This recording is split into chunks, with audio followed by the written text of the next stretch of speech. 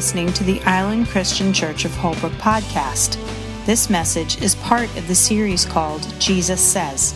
Today's message, given on September 3rd, 2017, is titled Rest for Your Soul. Happy Labor Day. How many of you are having a barbecue? Yeah, when it's raining like that, you're like, I don't know. Well, actually, tomorrow's supposed to be a little better than today, and I hear it's supposed to clear up towards the, the evening hours tonight. But let me see a show of hands. How many of you are like, oh, good, we're done with summer, now we can get on with fall? Let me see those people. Okay. All right, let me see the people like, no, I want summer to continue. I want to keep swimming and, beaching. And all right. So we're about a mixed group here, Well, we have been doing a series of messages that each one stands on its own, but we've been doing a series called Jesus Says. We've been taking a look at some of the more familiar sayings of Jesus, but taking a look and not just knowing them, but actually what would happen in our life if we really started doing them and following what he says, and how would that affect us? So today we're going to wrap that up, and since it's Labor Day, there's really no connection between this message and Labor Day, but, I had to be cute, so what can I say? But would you turn in your Bibles to Matthew 11? The word labor is in it. That's the connection. Matthew 11, and we're going to start reading at verse 28. And we're just going to read 3 verses right now, but then we're going to really dig into it. Jesus said this. He says, "Come to me, all who labor and are heavy laden, and I will give you rest. Take my yoke upon you and learn from me, for I am gentle and lowly in heart, and you will find rest for your souls. For my yoke is easy and my burden is light." Okay, what's the first word in this passage? Come, okay? When somebody says come, what is that? It is an invitation. Jesus is inviting us to go to him, okay? And, what he does is he goes, and this invitation is special because he says, come to me, okay? And who is invited? Well, everyone, okay? All are invited, and especially those who labor and are heavy laden. Are some of you like heavy laden? You don't raise your hand, but some of you, maybe you've got some weights hanging on you, you're heavy laden. And Jesus says that he will give you rest. Okay? Rest sounds good for some of you right about now, doesn't it? And then he goes ahead and he says, "Take my yoke upon you and learn from me. For I am gentle and lowly in heart, and you will find rest for your souls." Okay? And my yoke is easy and my burden is light. Okay, so he's saying, come. It's an invitation. How many of you like to be invited to something? Right? Well, it depends on what it is, right? Sometimes you're like, oh, no, I got to go to that thing. But, for the most part, an invitation is a nice thing. But specifically, the invitation is to come to Jesus. And it's to those who are struggling. Now, we think of that in our own context, but let's try to understand the context of the scripture in which it was written here, okay? There was an issue with the people in the religious system of the day that there was a very difficult and complex set of legal code that, was added to what God prescribed in the Bible to the Hebrew people of the day. And the religious leaders were making up all these different laws and interpretations and ways of getting the people to be able to follow the law of God. And, it's kind of like when you have a big government, lots of laws get written. Does that sound like anything going on today? Well, maybe it does. But these people, and Jesus had some very strong words to them. Woe to you, scribes and Pharisees, because you are burdening the people down with stuff and you don't even do it yourself.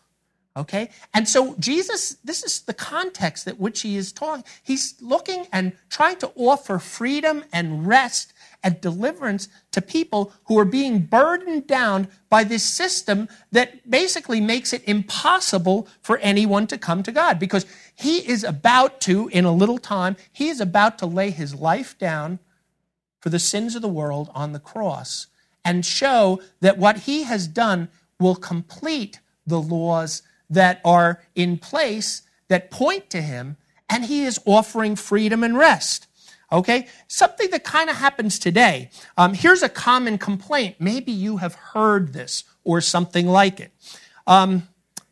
Tim Keller said this. He says, this is a common complaint, and he says, how many of you have heard this? Christians pick and choose which parts of the Bible to obey. They ignore lots of Old Testament texts, i.e. the ones about eating pork or shellfish. They ignore the ones about wearing garments woven with two kinds of material. And then they go ahead and condemn things like homosexuality. That's really inconsistent. Have you heard people say that? Sure you have. You've heard that all the time.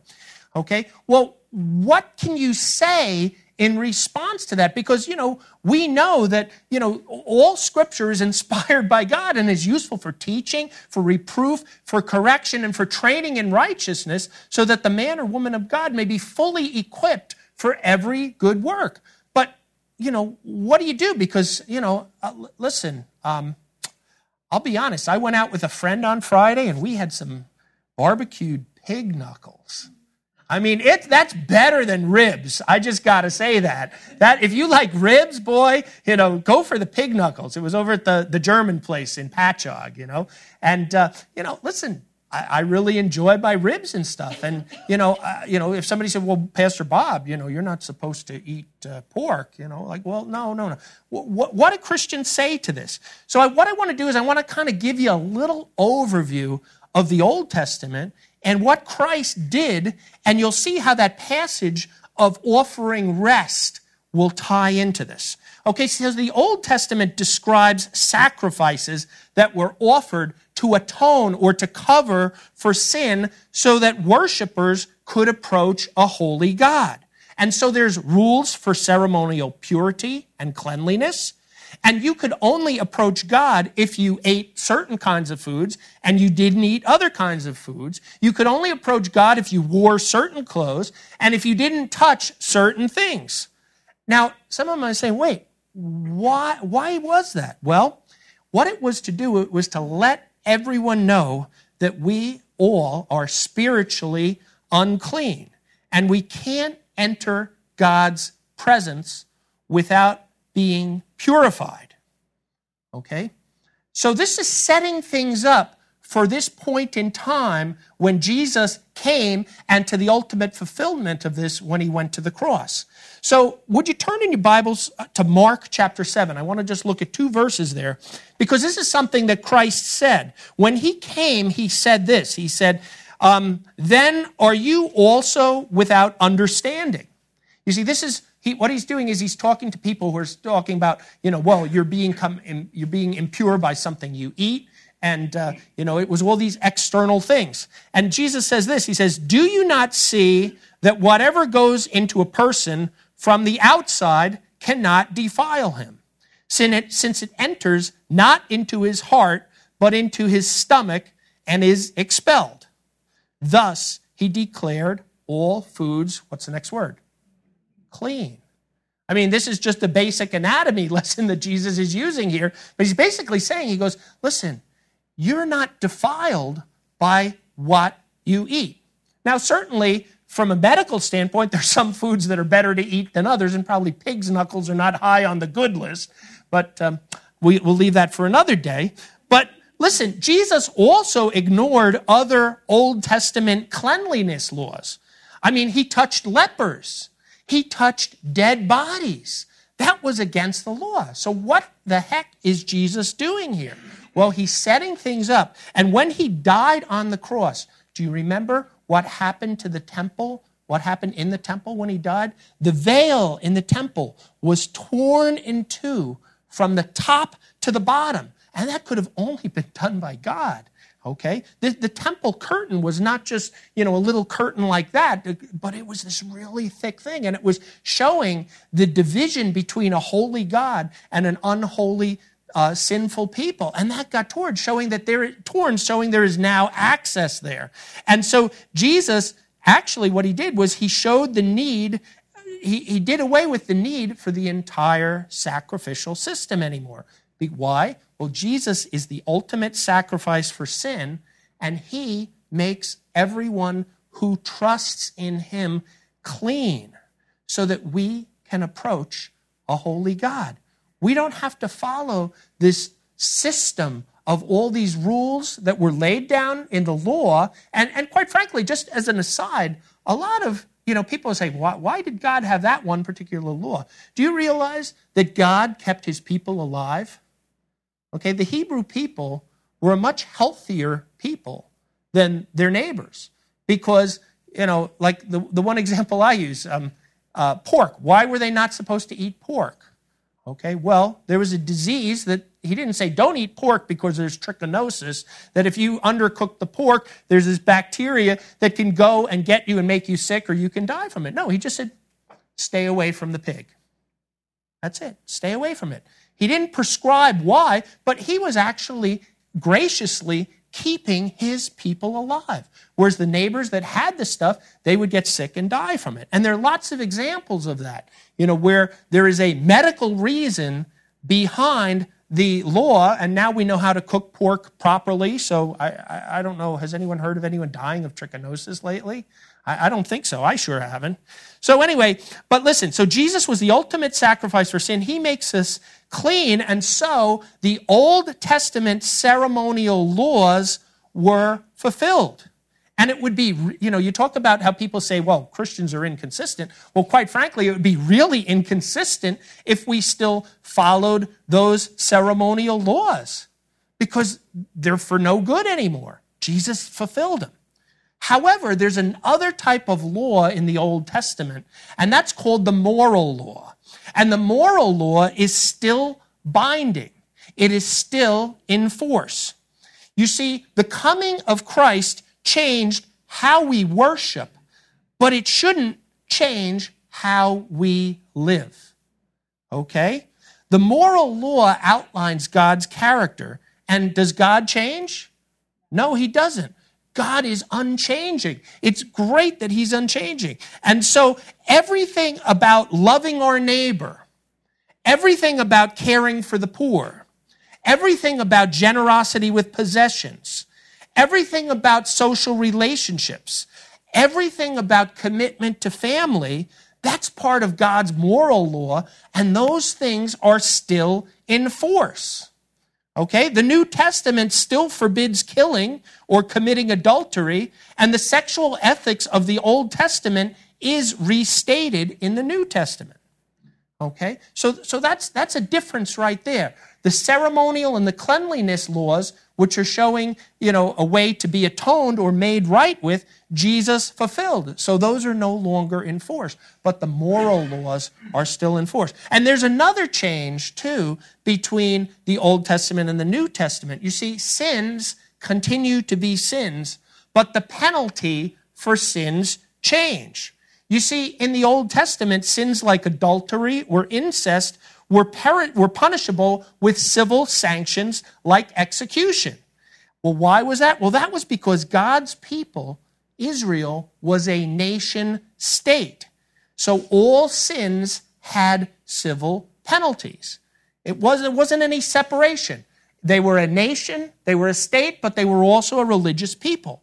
But now in the New Testament, the people of God are an assembly of churches all over the world. And each church in a country lives under many different governments. The church is not a civil government. Praise the Lord. And so it deals with sins in a different way. We do not have the civil rights to punish in certain ways. That is up to the governments there. And so how in the New Testament is sin dealt with? Primarily by exhortation, by telling people, listen, this is sinful, it's bad for you, brother, friend, person. I hope that you will repent from this. And then at worst, if a believer persists in sin, there's exclusion from membership, excommunication, Matthew 18. So we deal with the punishment of sin differently now than the people did in the Old Testament. And ultimately, who's the one who punishes sin? God does. Justice is mine, vengeance is mine, I will repay, says the Lord.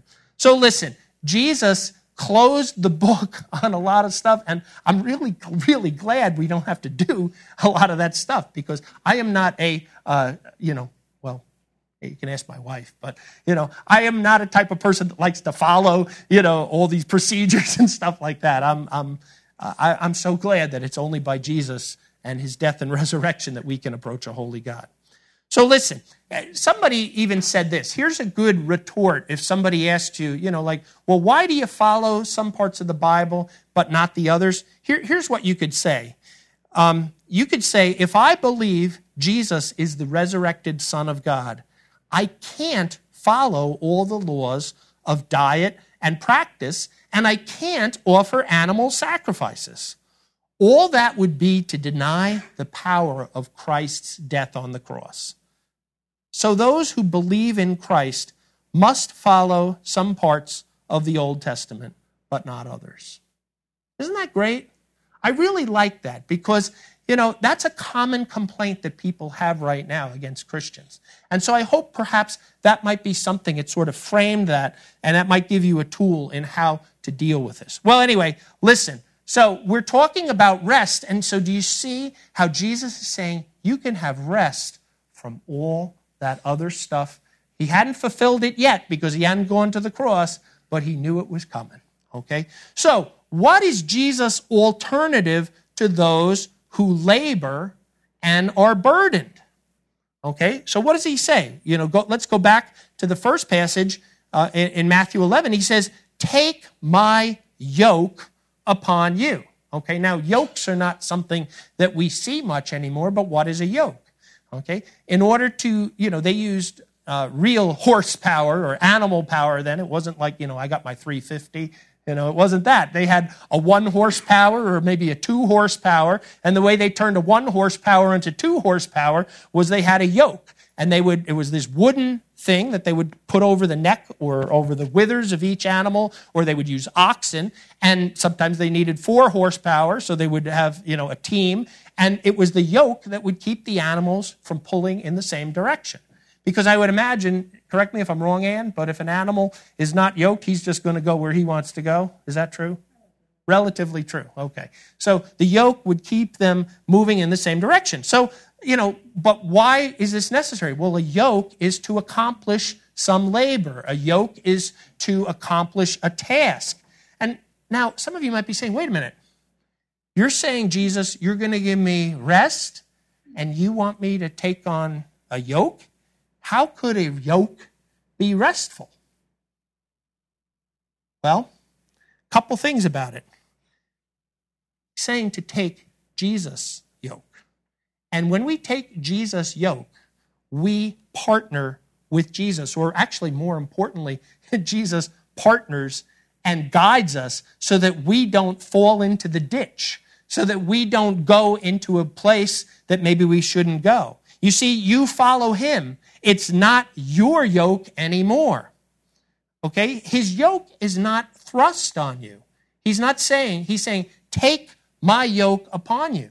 Do you see? Jesus is giving us, essentially, he's saying, you need to do this, but you've got to be the one to do it. I'm not going to force my yoke upon you. You have to willingly come to me. He asks us to willingly take his yoke upon us. Now, what practically does that look like? Well, it starts with willing obedience. When God says something, as we've seen, even in the Old Testament, oftentimes that was for the very good of the people. And sometimes God asks us things that, go against our grain, right? You know what I'm talking about? Sure. And yet, God cares for us. Okay, we might not understand why God is telling us to yoke and to go in this direction at the time. But that doesn't give us the right to just go, oh, okay, well, I've got the yoke on, but I'm just going to sit down or lay down. No, we have to willingly follow him. We have to willingly obey him. And that's actually, there's a term that's been in Christianity for a long time called discipleship. That's what discipleship, being a disciple is a follower. Being a disciple is saying, I am going to willingly yoke myself with Jesus. And where he goes, I'll follow. If he heads to the left, I'll follow him. If he stops, I'll stop, whatever. And that's what that's all about. So Jesus is saying, first of all, the alternative to those who labor and are burdened is to take his yoke willingly. Okay? Okay, the second thing in there is it says, I will give you rest. You will find rest for your souls. Augustine said this. This is a famous quote from Augustine. He said, Lord, thou made us for thyself, and we can find no rest till we find rest in thee. You see the difference? The true rest comes in Jesus. Okay? And it's not rest as in, oh, great, we don't have to do anything now. I mean, you know, we have a saying sometimes around our household. It's like, what are the kids doing? It's like, oh, the kids are inert right now. You know, what is inert? Right? Inert doesn't do anything, you know. And it's okay, you know, I love them. It's okay to rest sometimes. But, you know, there comes a time to do things too. And so rest is not just doing nothing. But instead, the rest that Jesus is talking about here is leaving our old life and the things we did in our old life and joining in the cause of Christ. Okay? It's rest for our souls, or as I like to say, it's soul rest. When our souls rest, that is a wonderful place. Because listen, we don't have to know all the answers. All I have to know, okay, I'm yoked with Jesus.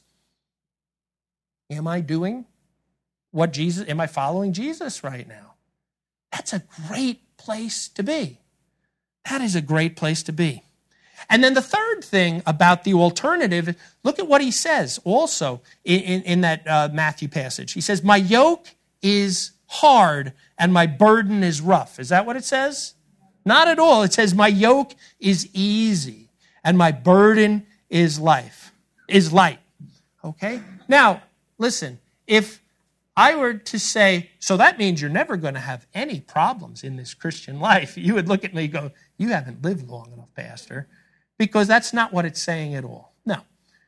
In this world, you will have trouble, but take heart. Because I, Jesus, he's speaking, I have overcome the world. And so we're going to have trouble. But his yoke is easy and his burden is light. What exactly does that mean? You see, I think what this passage is really talking about, it's talking about salvation. Okay? Because remember, the religious people were telling the people, you got to do this, not do this, you got to do all this, and maybe you can be right with God if it all works out. In fact, that's the kind of religion that is being taught in a lot of places today that are not true churches. Okay? There's a lot of bad teaching going on. Okay? We rest in the completed work of Jesus Christ on the cross. Amen. That is it. When we yoke with Jesus, that's what we're resting on. That's why he says, my yoke is easy and my burden is light. Because Jesus did the hard work. He was fully obedient to God while on this earth. He never sinned once. He willingly went through this horrible torture and ultimate execution on a cross so that the payment for all our sins who trust in him could be put upon, the penalty could be put upon him. He made the payment. God said the payment was complete when he resurrected Jesus from the dead. And so that is why Jesus' yoke is easy and his burden is light. Because ultimately, can anyone save themselves? It required a Savior. And that's what Jesus did. So he did, excuse me to say it this way, but he did the heavy lifting. Okay? And so that's when our soul really comes to rest, because now I'm no longer running in guilt and in shame. Oh yeah, I still struggle with stuff. That's a process. It takes time, You're justified instantly when you trust in Christ, but it takes time for that justification to really make a difference and start to play out. And we get in trouble when we mix those two things up, too. Justification and sanctification are two parts of salvation, but they're different parts. Okay, so Jesus says, my yoke is easy and my burden is light. True rest is only found in the completed work of Christ on the cross. That's my takeaway for today. True rest is only found in the completed work of Christ on the cross. So I have a question for you. Remember, we started this passage with an invitation. What's the invitation? Come. Have you responded to Jesus' invitation? You see, while we don't have the complex, legalistic, religious, and social system today, I would think, and I think I'm pretty accurate in this, I think we have other things that are a heavy burden for us that probably we could use rest from. Just living where we live. Isn't there always a big comparison with others? Oh, they've got a better apartment than me, or, oh, their house is so much nicer. The comparison. That is a heavy burden to keep up appearances, isn't it? Sure is. How about jobs? Oh, my job, if I only had his job. Well, guess what? His job has probably problems too. You just don't know it, okay?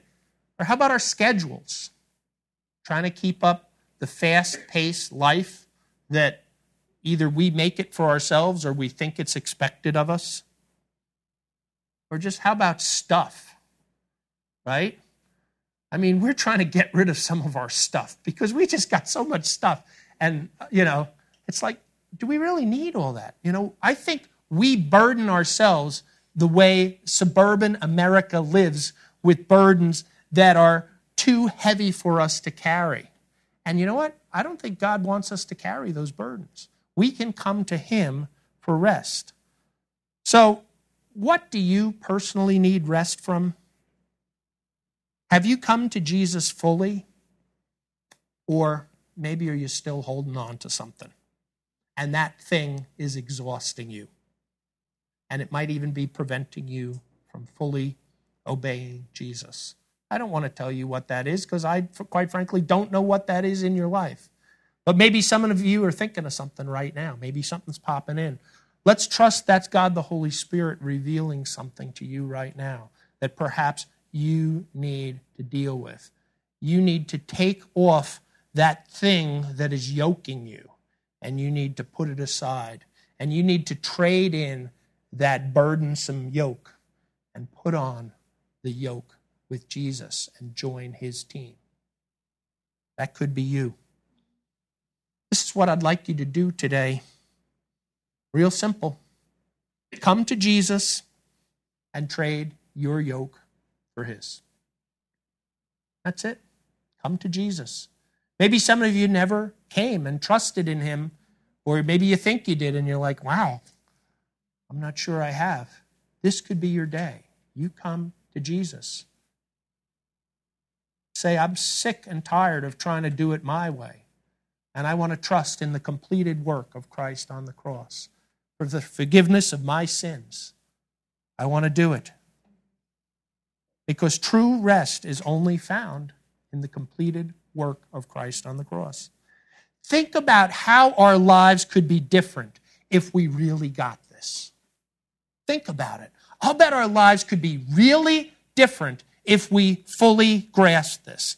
If we could rest fully in His work on the cross, and if we traded in our yoke for Jesus' work and then joined Him fully devoted to follow Him in whatever next pursuit He calls us to. What about that?